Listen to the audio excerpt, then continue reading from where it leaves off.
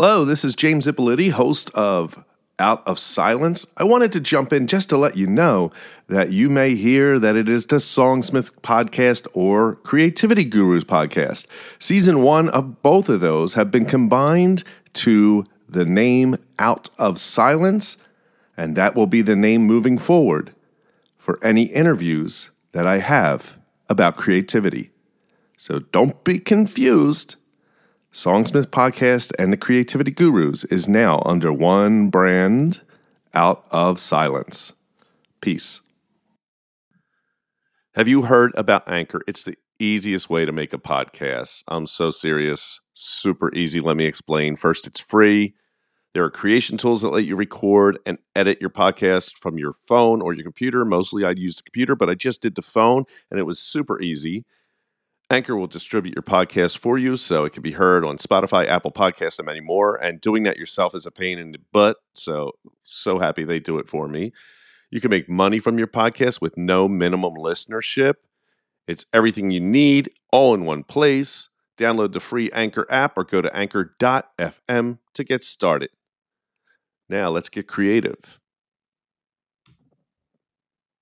Welcome to Season 1, Episode 1 of The Creativity Guru. My name is James Ippoliti, and on this podcast, we talk about creativity. In this first episode, I speak with a longtime friend, Gina Andreoli, who is a filmmaker, author, musician, songwriter. We discuss all things creativity. If you enjoy this podcast, feel free to give me a 5-star review on Apple Podcasts. And also, I'll put in a link below information about Gina's YouTube channel, and if you enjoy this, you can throw money in the tip jar at my Ko-fi, link in the description. Now, let's get to the conversation. The word inspiration is, to inspire is like to breathe into, right? This kind of idea that there is something outside of us. Do you think that creativity has some level of a spiritual thing to it? And that's why we're kind of talking about the muse. Back in the ancient Greeks, it was like these 9 goddesses or something. On your own creative stuff, do you have those moments where you're like, where did that come from? Because, a lot of people talk about maybe they created something and have no idea how they got that or got to that place. With you writing now, do you get in those places where you're sort of just caught up in this and it feels like there's something else working with you? I know what you're talking about. I definitely have experienced that before. I think for me that has mostly come through with poetry and music. Like when I write songs, which I'm not, like I say, I'm not a musician because I'm not like you. I don't really play instrument. I, bang out a few chords on a guitar, but sometimes I'll just be, and it usually happens when I'm in like a pretty heightened emotional state, even like, like a sad state. Like I feel like sadness to me is more connected to the muse than other emotional states. I remember reading Stephen King's book on writing, and I think you've talked about it. Yeah, I have it right here. Yeah. Oh yeah. It's a really good book. And he's very, very disciplined and of course, very prolific. And he said, if you show up the same time every day, chances are your muse will too. I'm paraphrasing, but it's something like that. I definitely believe in that. Like I try to write in the morning.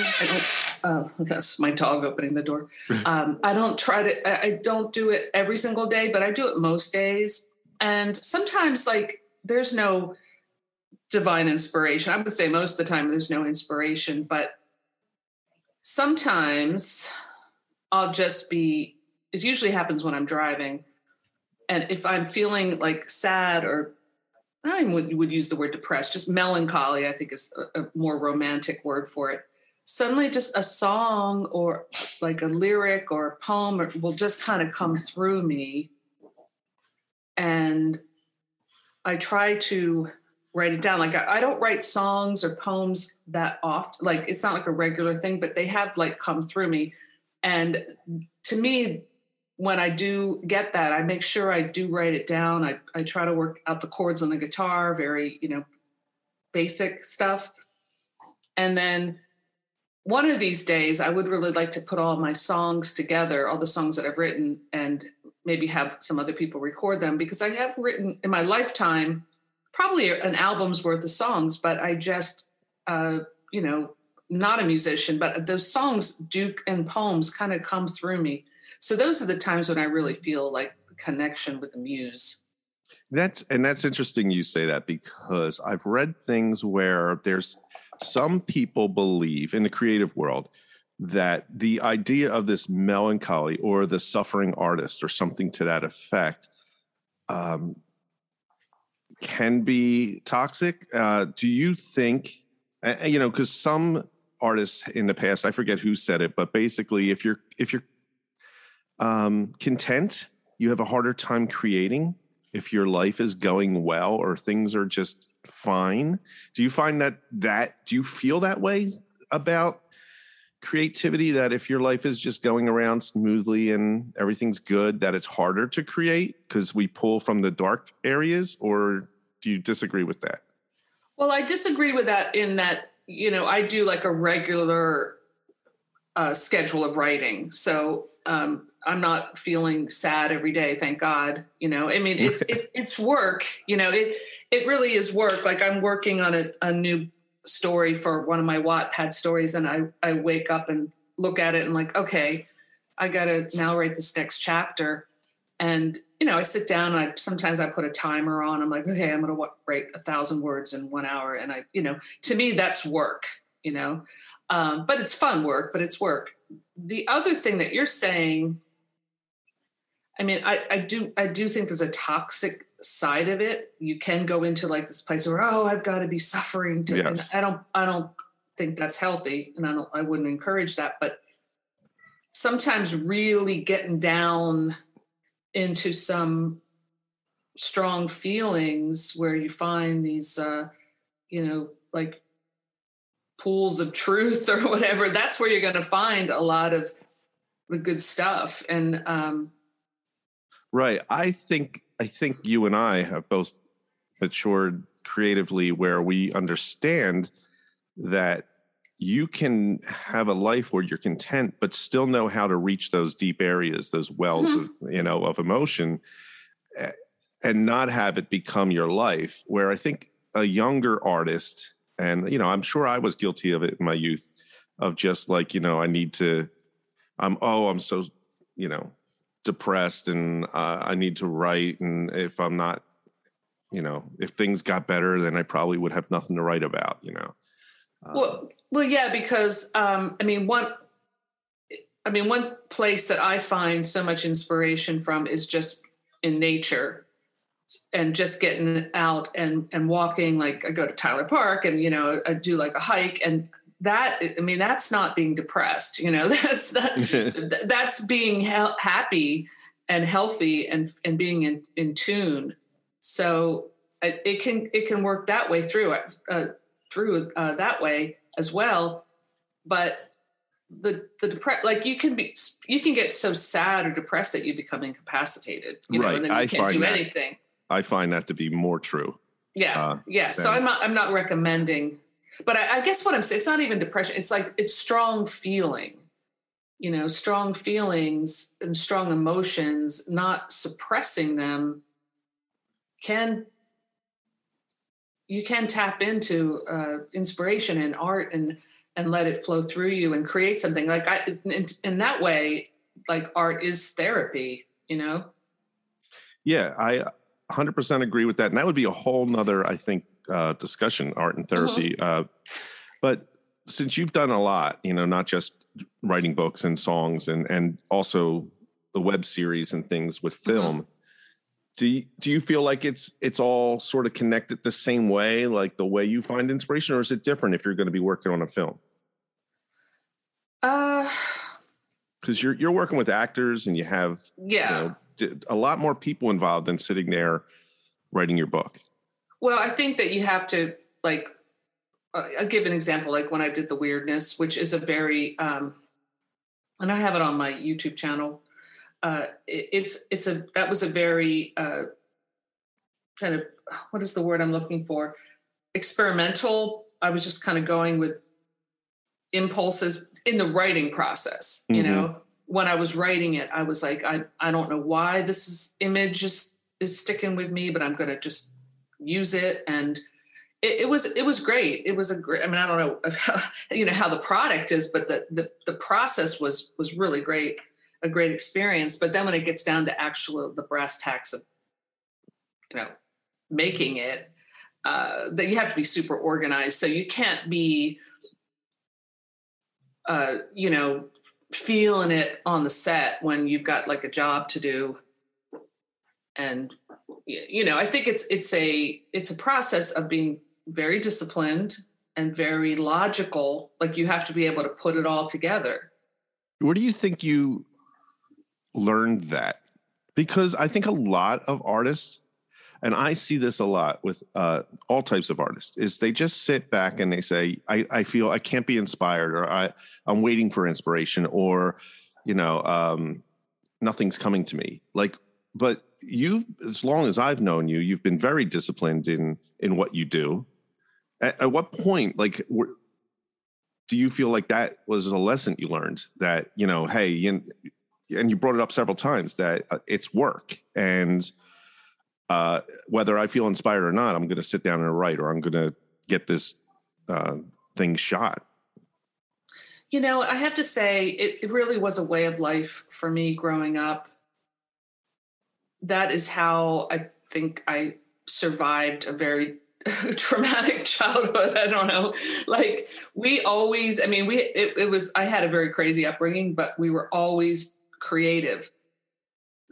We didn't have, we had, one television with 2 channels on it, and we had a stereo with albums, and we would just all day long, I'm thinking in the summer, we would be putting on plays, writing songs, drawing comics. We used to do this thing, and I actually would recommend this as a thing to do, as a good sketching thing.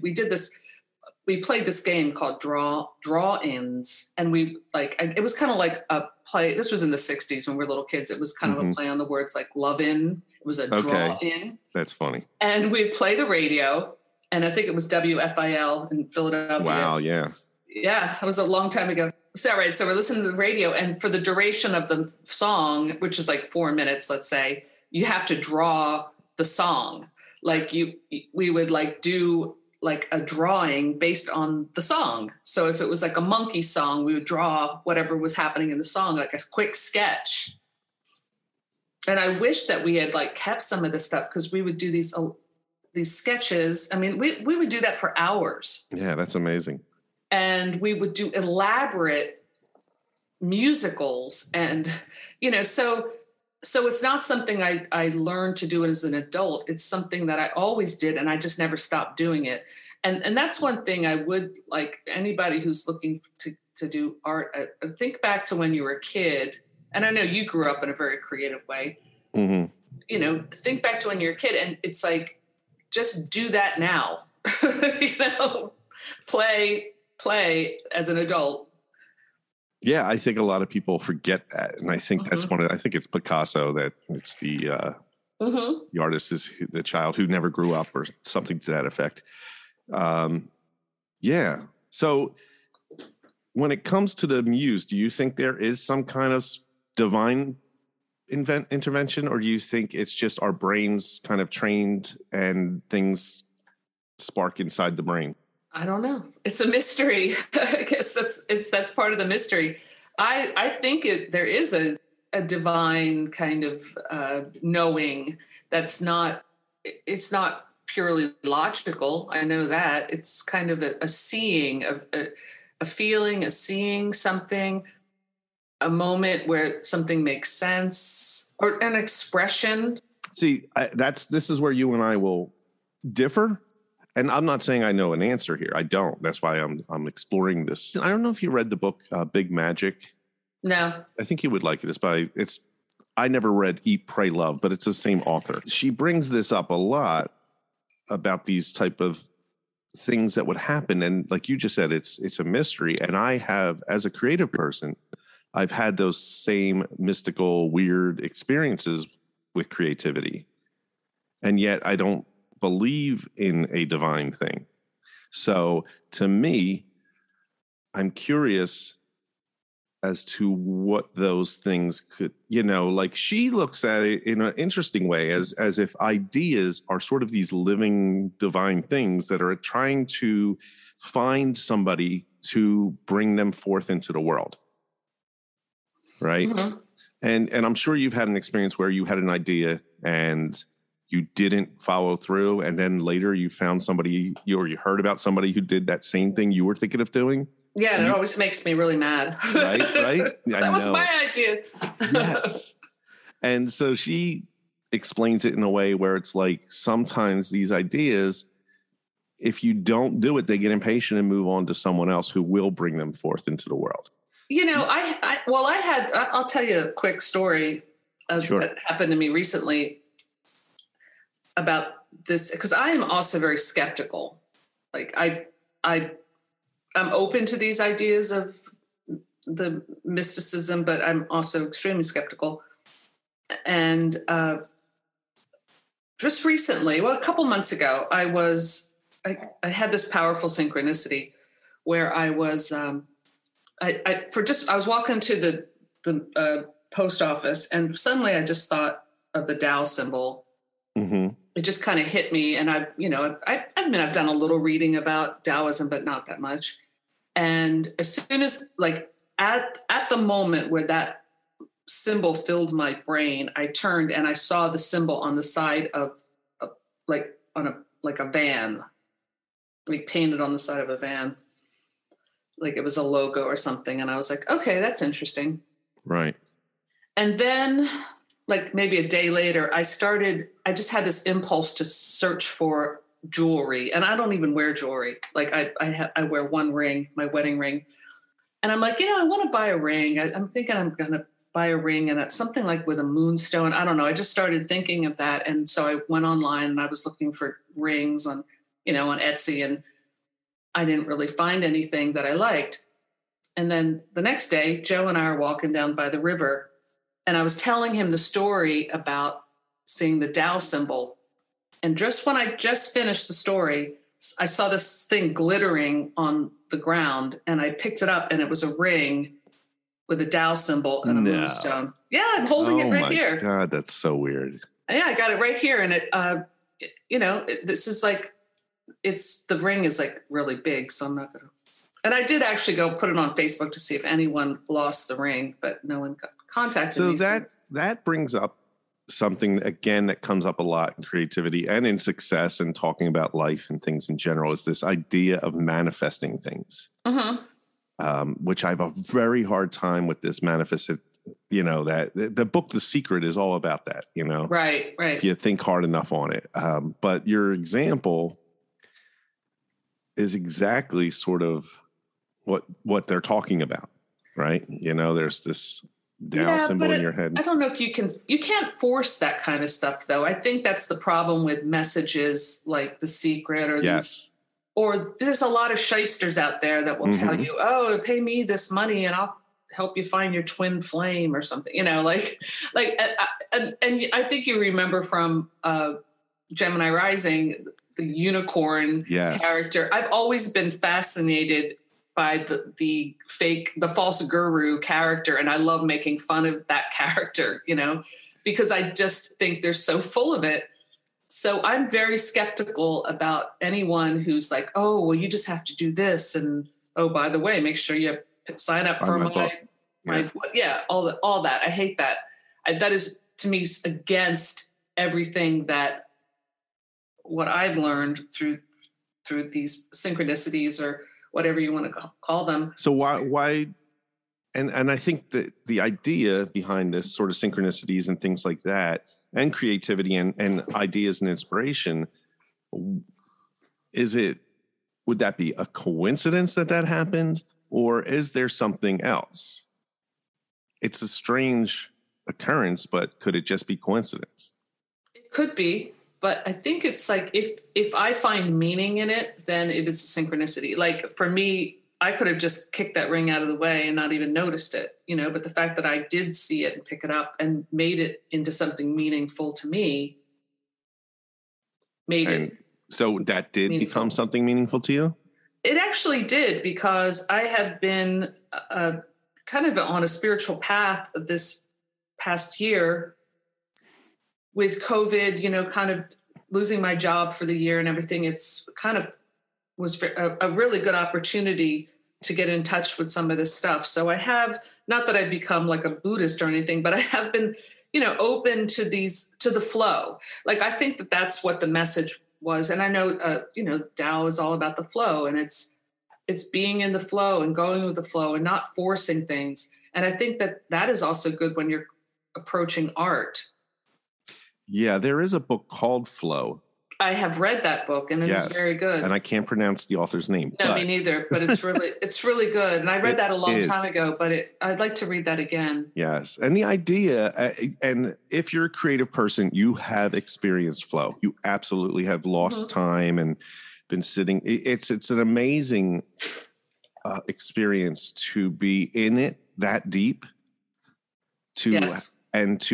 I think, again, that is a therapeutic thing when flow hits, that it's absolutely, it's such a high, And that's why I think that, this is probably a topic for a different time, and I hope we'll do this again, but like being like a blocked creative or blocked artist is a real thing, and opening yourself up and freeing that block. And I think there's a lot of, self-imposed tension and, maybe societal things that we absorb and family things that we absorb, that you need to just get away from that. Like if you go, or I'll speak from my experience. Like, if I start to write something thinking, is this book going to sell? I've killed it. Yes. You know what I'm talking about. Like, absolutely. You cannot, or if you're drawing and you're thinking, oh, this sucks, or this is people are gonna not think. Yeah, I've talked about this week actually, of people, don't judge your self-worth on the end product, but judge that you're doing the work, and that's all that matters. Like, get involved with that, because you're right, and I think you understand as well that if you are open to it, there's not enough time to get the ideas you have in your head out. Right. And it's the minute you start imposing those things, like, oh, is anybody going to like this, or even the fear of it being good, any kind of block, and mostly it's always fear. Yes. That will stop whatever this is, whatever that flow is. It will absolutely get blocked. And I find, I guess this year for me, I've been open. So I don't know, like, I don't feel like I'm blocked. I don't ever feel like. That's awesome. Not this year. I mean, I've been in that place, but I think this year has just been just different. And I think being home and working from home and sort of not having the distractions of the world, maybe that helped. I don't know. I think that the message that you're getting out on these short videos is great. I mean, I did a couple of those sketches that you suggested. I love doing that stuff. In fact, it reminded me of doing draw-ins. It's like, draw Paul McCartney. I never would have sat down and tried to draw Paul McCartney, and it was awesome. Well, that's what I'm finding. And you know what's amazing to me? I'll tell you, one of the greatest things is somebody who said they have got back into their creative side of them, because of these challenges. And I got to figure out something. They're getting, this week is Danny DeVito, and it's so popular that I'm like not having enough time to do awesome. Anything. But it's very cool. And it helps people get out of that idea of what do I draw next, or what do I create next? It brings the fun. It should be fun. Yes. I think that's what we lose when we start to, and I think that's what being blocked is you start to take it too seriously, and and it's like, I can't, it sucks, I can't do this. It's like, no, draw Danny DeVito. And it just, I took an art class because I like to draw as well. And this was at U of Arts, and I remember I hadn't drawn for a very long time, and I was being kind of uptight about it. And I remember the teacher said something that was so wise to me, or he said it to the class, and it was like a brilliant revelation. He's like, don't try to draw a pretty picture. Just try to figure it out with your pencil. Yeah. And I was like, wow. It's so much fun. It's so much more fun trying to figure it out with your pencil. Like once you make that little click in your head about figuring out it, because we're so programmed to like, if you draw an apple, you draw the classic shape of an apple. But when you actually look at an apple, it doesn't look anything like that. And you got to kind of do that. You got to unsee everything in the world. And then when you start looking at it fresh again, it's beautiful. It's because you're seeing everything. Yes. A whole new way. But it takes time. It does take time. And it also takes getting rid of that, learning how to drop the critical voice that's judging everything you're doing. I will say, though, and you brought this up earlier about the internet, I think it's harmed us in a lot of ways. There's every technology has pros and cons. But I have noticed as well that everybody compares themselves. And I'm not talking about, obviously we all do this about, oh, look how happy that family is. And then you see them on some kind of true crime story where the guy kills his whole family. Right. But you see how beautiful other people are. They all look happy. I noticed that same thing is with art, with people who they're seeing other people's artwork and they immediately compare themselves and get down on themselves. And that's hard to tell people, hey, look, you're on a different journey here, and you can't, whoever that is you're looking at probably has been doing this for 15 years more than you. Yeah. Well, there's always going to be someone who's better at doing what, if you're going to judge it on like, well, this drawing is much more like, looks exactly like a photo of Paul McCartney or something, but you could do a really quick sketch and it could be genius, it's just. Again, I think people understand that the longer they're around it, art, I mean. Yeah. People go to the MoMA and some people get angry because they see some of this stuff and they don't understand it. And if you don't understand the art movements and why something became what it became, then of course, like, Mondrian's going to look strange to you and say, oh, I could do that on my computer. I know. I did. I went to Joe and I had a friend of mine. We went to MoMA and she was flipping out over like the Mark Rothko paintings. And she's like, this is such a ripoff. And she was getting like really upset. Yeah. I see. And we were like, geez. Yeah, you can hear the conversations when you're there and you see like a Jackson Pollock and people are like, or even Andy Warhol. And it's like, look, I don't like, that's the thing I'm trying to, when I talk about it, and this is the same with music and it's the same with, writing. It's like, we don't need everybody to be doing the same thing. And not everybody's voice is going to be the same. And right. How boring would that be? Absolutely. And it's not like there's a goal that it depends on what your goals are. Like now, I mean, that's why I was saying, just to bring it back from the beginning about the muse, I think the muse really comes is where I feel the most free, is the thing I'm the least,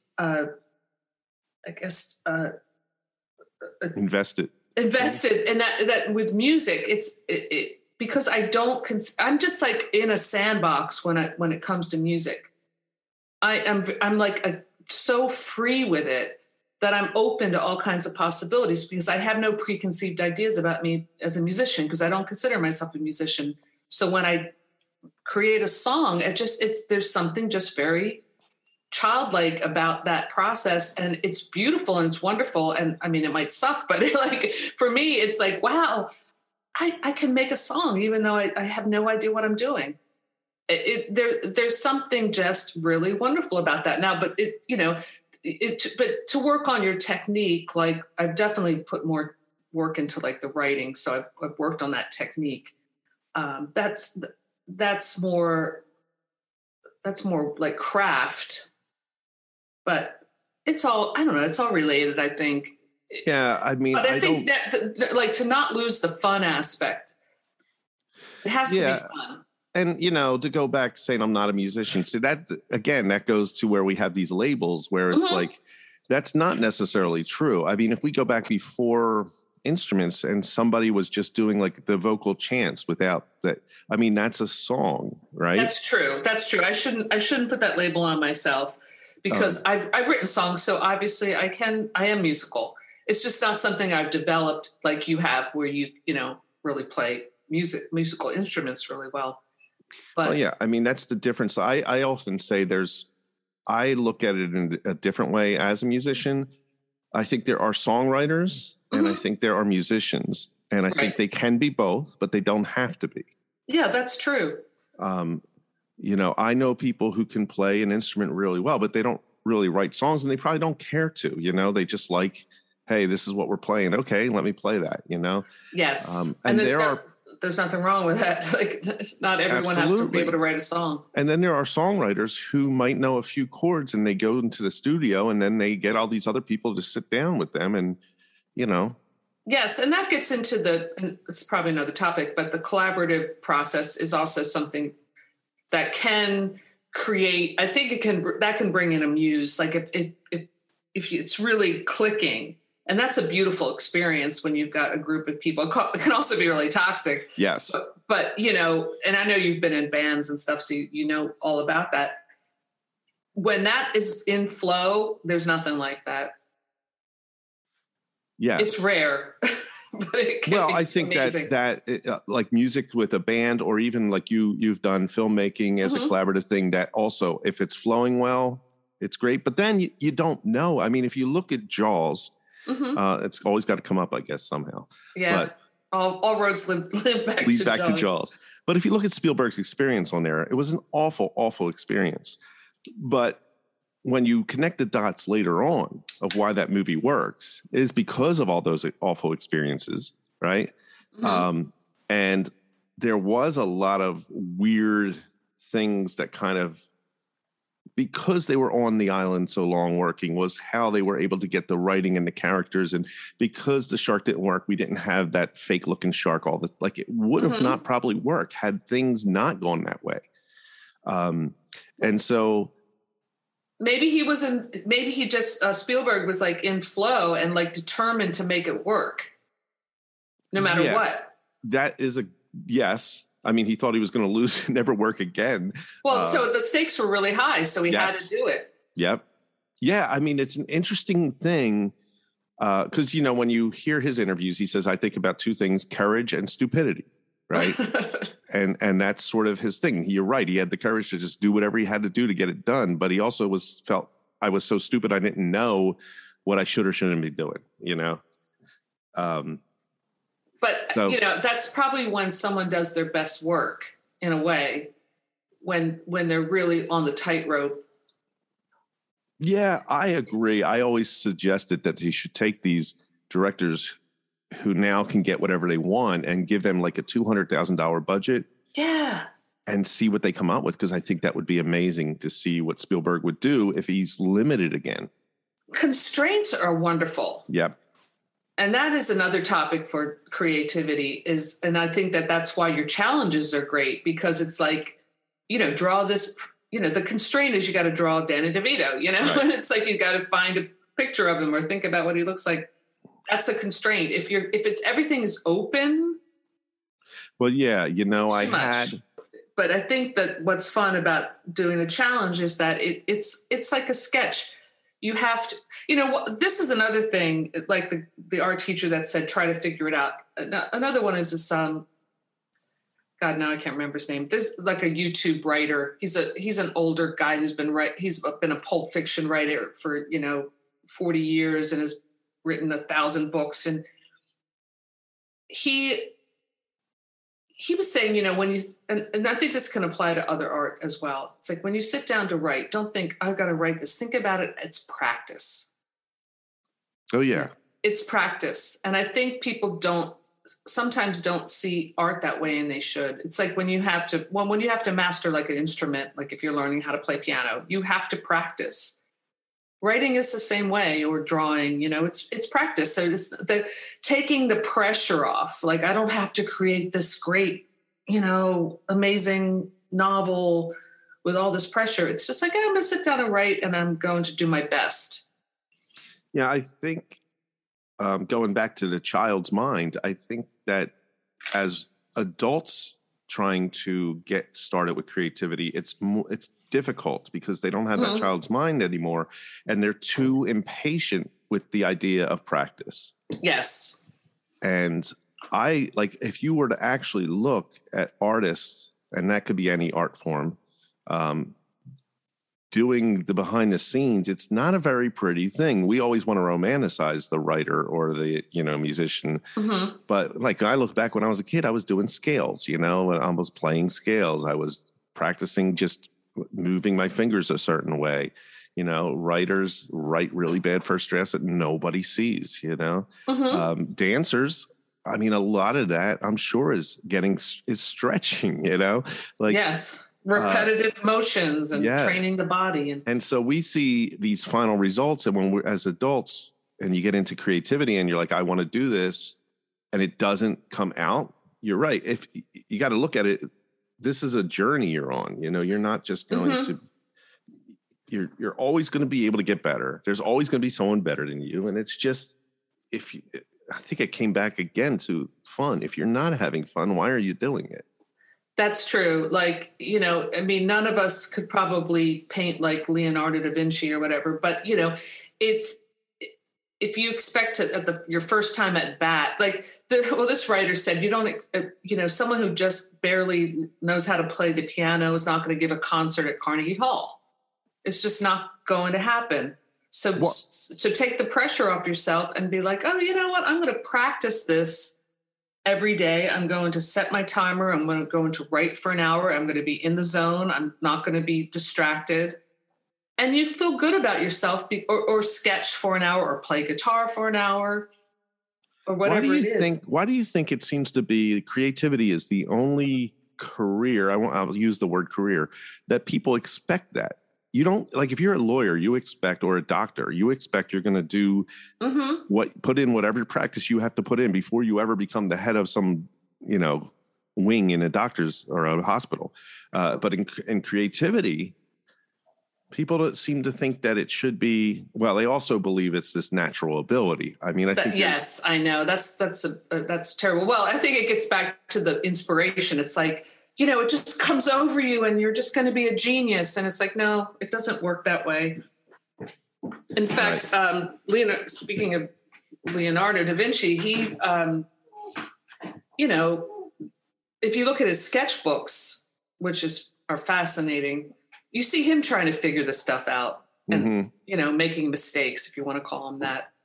It's not, or Michelangelo, when he wrote sonnets, he didn't just paint, and he wrote a sonnet about the pain of laying on a scaffold on his back and, methodically painting over, the section of the Sistine Chapel or whatever. It's like, it's work. Yeah. You don't just magically become this. And it is, I mean, I do believe in talent. Yeah. I mean, and that's another topic is talent. And I would also go into it saying genetically talented. I think I definitely believe it can be passed on, but only, I would say, the desire and the, I don't know if you have a head start. I'm not sure. There's definitely something, but it might be that you have something in you because it really comes down to working at it, though. Even if you have the talent. Well, I mean, I thought it was interesting, James, that your dad was an artist. And I thought that sketch you did of him as, painting was really good. Yeah. I agree. My grandfather was a musician, but I don't I know what I was like when I first played music. Right. And I mean, I've sketched a lot in my life. I don't again, that to me is like sort of how you were talking about music, like art to me is like fun for me. And, and I like doing it. And I like learning and trying different things. But did I have a advantage? No, I whatever I'm doing now, I had to work at. I had the same struggles, I think, that other people have had. Yeah, I guess I'm not saying that you're born with it, but it's like, I mean, I think I think that you're born with maybe talent is more like an interest. And if that's what I was trying to say. If you're in an environment where it's encouraged, then if you sit down with your kid and draw, and it's for us growing up, it was a way of, it wasn't, it was just something we did. Then you do that, it's something that you do, and the sooner you can do it, I think the better. It's creating that zone of creativity. Yeah, I think where someone's safe to be creative. I don't think it's a mistake that Stephen King and his wife have kids that write as well. She's a writer. King's a writer. Joe Hill's a writer. Owen King's a writer. And I personally like Joe Hill's work better than his dad's. I've only read one Joe Hill book, which I thought was very good. Was that The Heart-Shaped Box? Yeah. Yeah, I like that one a lot. Yeah. But I would definitely read more. Yeah, I think that the environment, I think having a parent that does it gives you this feeling like, well, I can do this too. Right. Yeah, I remember as a parent, I remember someone saying something that stuck with me was, if you want your kids to do something, let them see you do it. Mm-hmm. Right? I mean, if you could take your kid to guitar lessons and all you want, and they probably won't care. But if you want them to play guitar because you play guitar, they just need to see you doing it, and they'll probably have the interest in doing it. Right. Absolutely. And absolutely. And my grandfather was a musician too. My Irish grandfather played fiddle. Yeah. It's a sort of, I think it's also I don't know, a family thing. It's a way of processing emotions. Well, I believe everybody's born creative. I just do believe that. So everybody has the ability to be creative. I don't think everyone has an ability to be creative. Right. And I think you're right. If you're in an environment that encourages it and supports it, it's going to appear as if it's, oh my God, well, his dad was an artist. So, well, yeah, but you grew up around that, and we all have the ability to it. But if you're in an environment that's not encouraging or frowns on it and says, oh, you got to get a real job, that's going to be hard for you. That is another thing, and maybe that's a separate topic, is that message of that negativity you get from creating art where, oh, well, that's, there's, I think that's why people drop it when they become adults, because there's a lot of shame attached to it. Yes. Well, this isn't getting you a job. How are you going to make a living doing this? And it's like, geez, I'm just drawing. I'm playing the guitar. Right. Like, and there's that starving artist. I mean, where does that come, and it's, I had actually posted something this week too, saying like back in ancient Greece, being an artist was a very important thing, and now you have to kind of explain why art is important. And and when someone decides, to major in art or theater, like I did, it's like, oh God, how are you going to make a living doing that? Right. Might as well just throw your life away. Yeah, that's pretty heavy. That's like a heavy thing to put on people. It's huge. Yeah. It's huge, and it's discouraging. And what's even more painful is, and you will understand this as well, if you are that kind of person, it's not something you can turn off. I agree with you. In fact, I remember you and I had this conversation many years ago. And I remember I think you were coming from a place of frustration. So you said, I wish I didn't have this desire. Do you remember that conversation? Absolutely. I always say this. I wish I had the desire to be a garbage man. I just wish that was my desire. I'd be happy and content. And although now I think I'm not as frustrated as I was then, but, and I think I understand better. And I wish I think growing up, the things that I struggle with mentally were never acknowledged as far as even in the world, not just my family or anything like that, but if you had something like ADHD or depression or, anxiety, that stuff wasn't diagnosed. It was just like, No. And so you live with this, and then you're not able to, function properly in the world. And, you got this creative urges, and it's just a big mess. And I think, it took me a while to get it together, but. Yes. And, and I know so many creative people, like, and I know we're all part of this kind of creative community. It's a loose community, but we're definitely connected. And, one thing that I've always tried is encourage people to be creative, and I love what you're doing, because you're encouraging people to be creative, because that message you get, either if it's from your family or from society, or you internalize it when you feel like you're a loser because you're artistic. I've seen that play out in my own life. I've seen that play out in people I know, their lives. I hope you wouldn't mind me sharing this story real quick, but my friend Greg McGarvey, and you know him. Yeah, he's talented, very talented musician. Yep. Yeah, and visual artist. One of the most creative people I know, and I've known him since he was in high school, when he was, he was in one of my classes. But I've always encouraged his creativity, and he has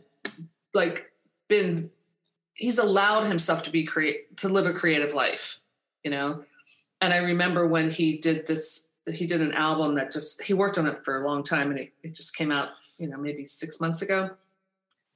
It's called Count the Colors. He had a girlfriend named Marcella who died of cancer.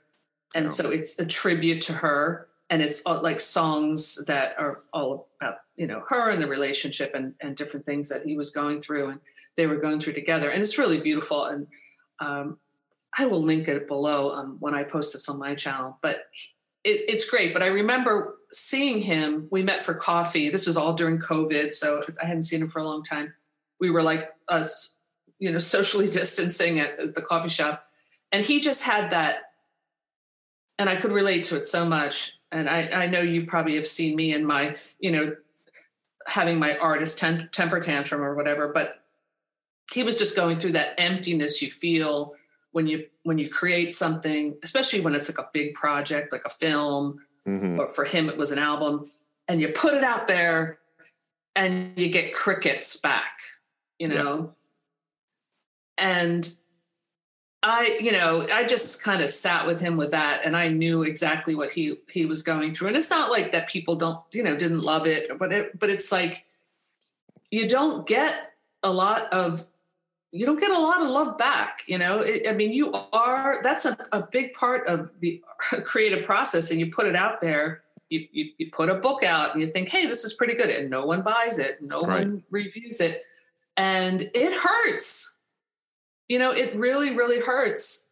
And it's a very, you need courage to create. You really do, especially if you're going to put a product out that is like your raw emotions, which I know with Greg it was, and it was his record is beautifully produced. And I know that he has his fans, so, people do appreciate it, but it's like, we don't live in a society where that kind of work is celebrated. And I think that's really, really sad.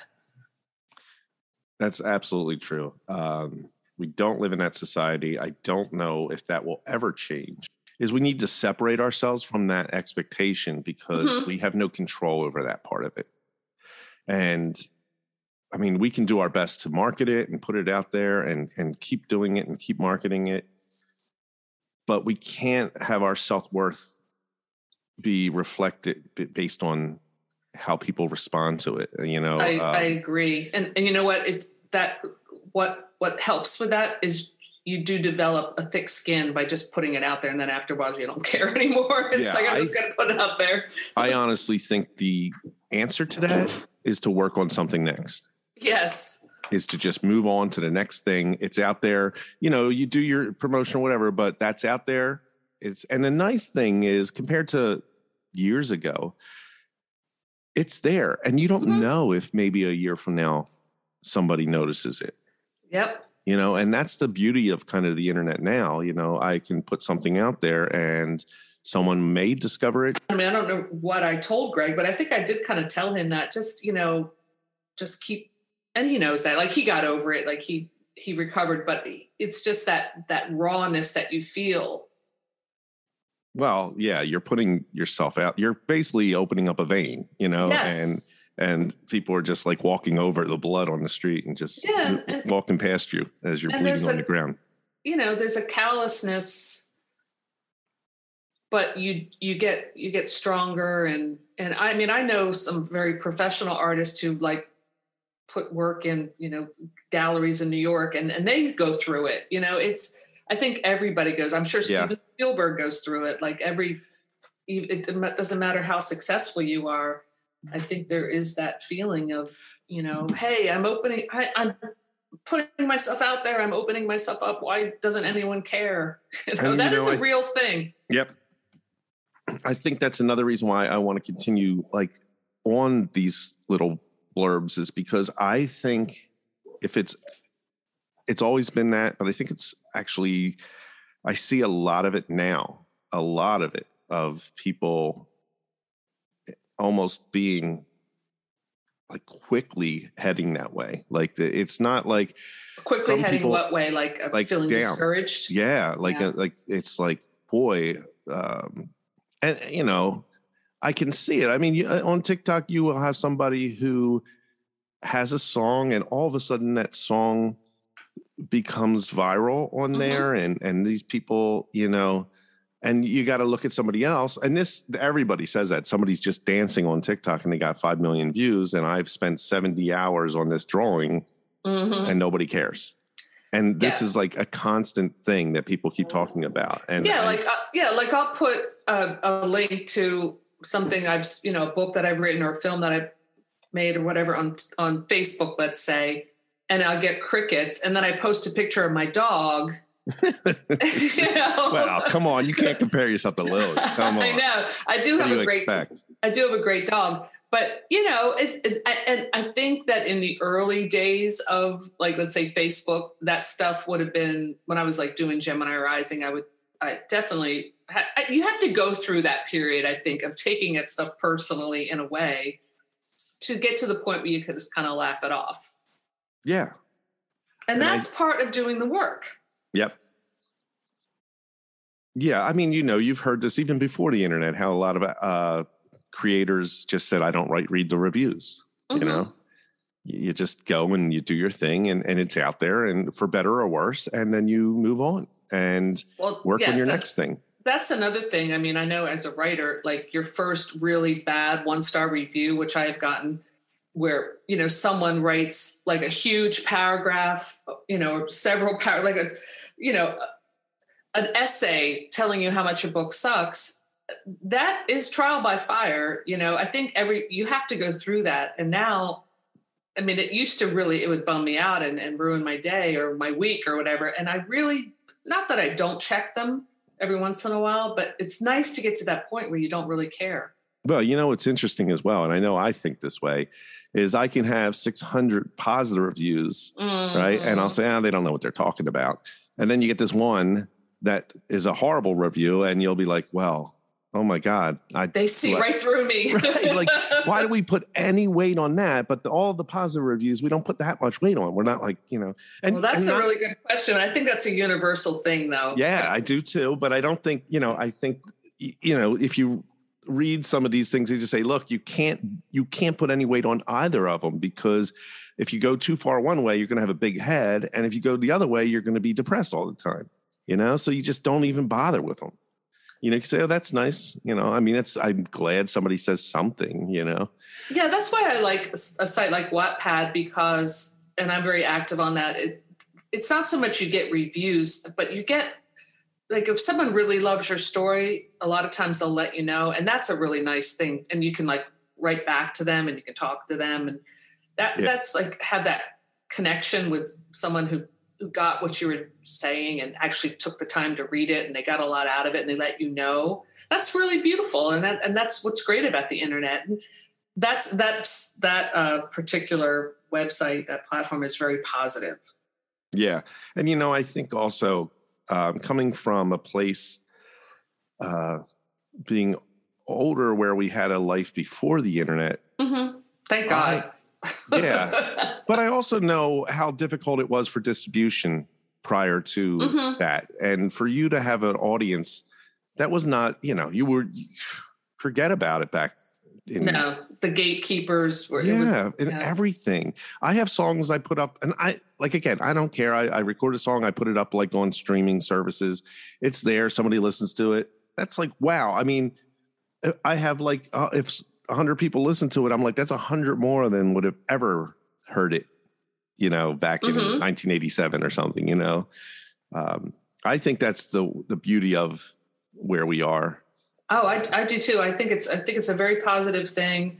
I think it's created in a lot of ways an artistic awake. It's a renaissance of creativity. That's why it should be celebrated, and even if you're not making money, which is another separate thing. It's like get your work out there, get your art out there, and like, not that I'm saying that writers shouldn't be paid, and this is maybe another topic too, because I know people have strong feelings about that.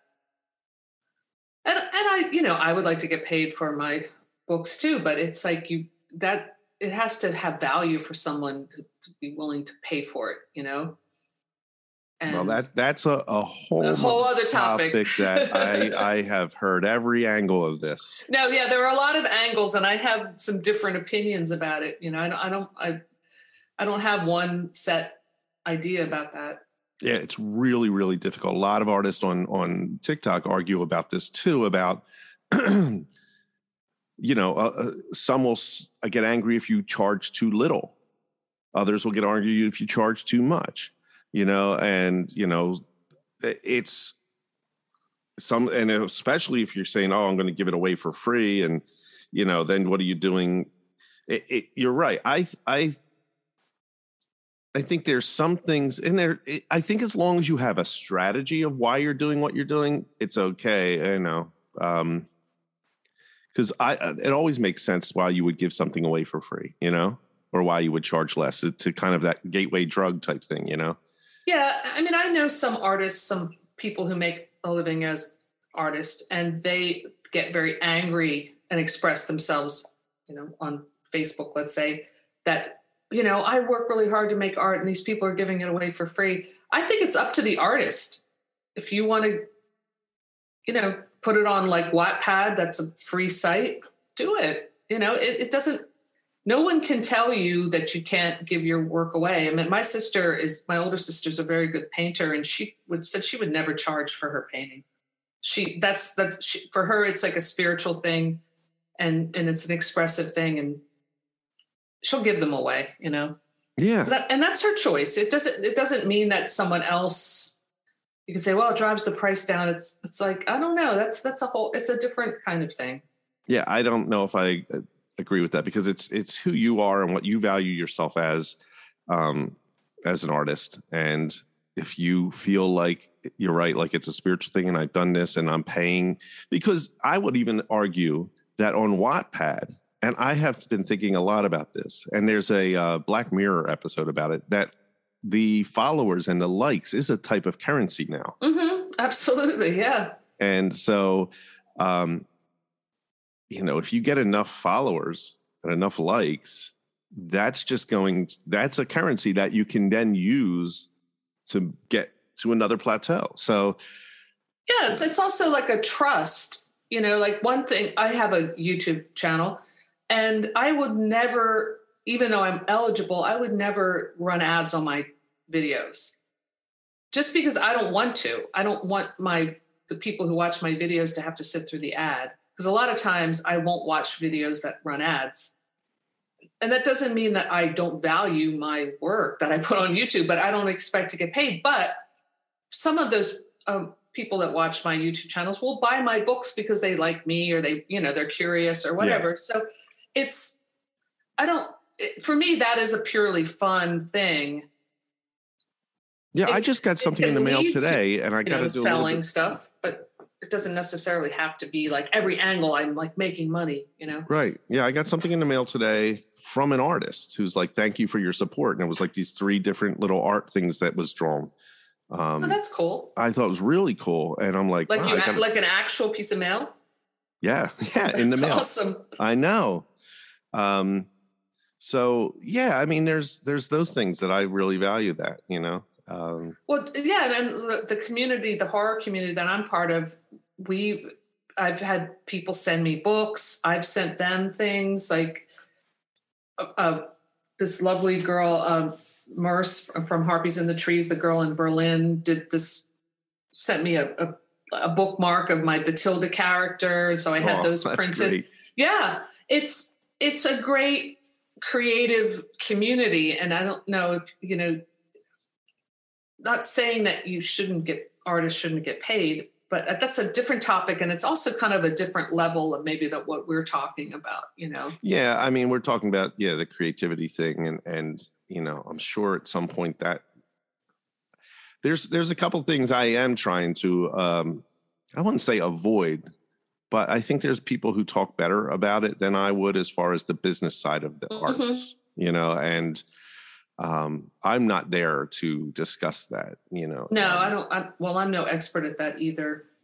I mean, I have made money selling books, like the anthology that I put together is sold really well, but that's all going to charity. So, you know, it's not going into my pocket, but that taught me about kind of creating a product that was easy to market because of the way it was a collaborative project. So if, you know, all the authors who were part of that anthology combined, we probably had 100,000 followers on YouTube. Right. So it's spread more and people are interested in this writer. Maybe they're not interested in everybody in the anthology, but they like this guy and they like this girl or whatever. And that taught me a lot more about marketing, you know?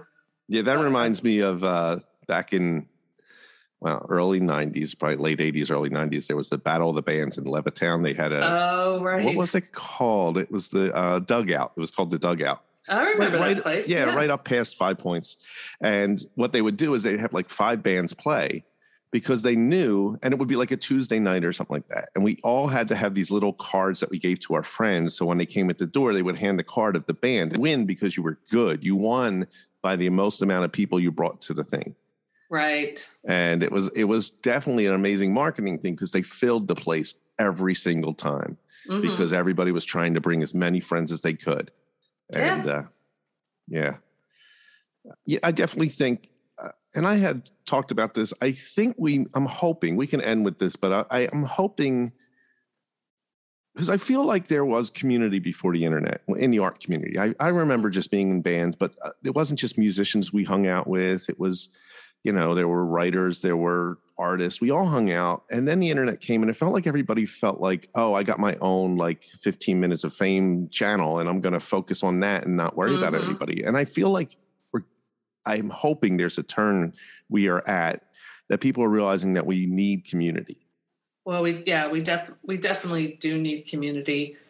And I think, I feel part of a community online with just the horror stuff. And then also locally, hopefully we'll get this going for next summer, the salon that we did every year in the film, the music scene here and doing the films and stuff and I know we're all part of this like Bucks County, Philadelphia kind of art community. The actual community is really important. Yeah. I supporting each other's, like my art friends up in New York, Ken and Alexis, they would always be going to their friends' opening and, theater people I know would always be going to their friends' plays. And it was just something you did.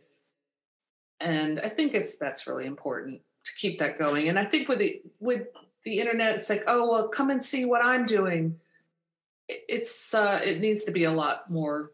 Yeah. And I think maybe COVID has caused so many people to sort of reach out online as opposed to what we never did before, because before, you're right, come and see what I'm doing. But now we're all kind of like missing everybody. and maybe has forced people to realize I need to go and, support other people because I'm by myself and this sucks, But, yeah. I mean, I'm hoping. When I don't know if you remember, I think you do. When I went for a year, I did those film screenings at my studio every Friday night. Yep.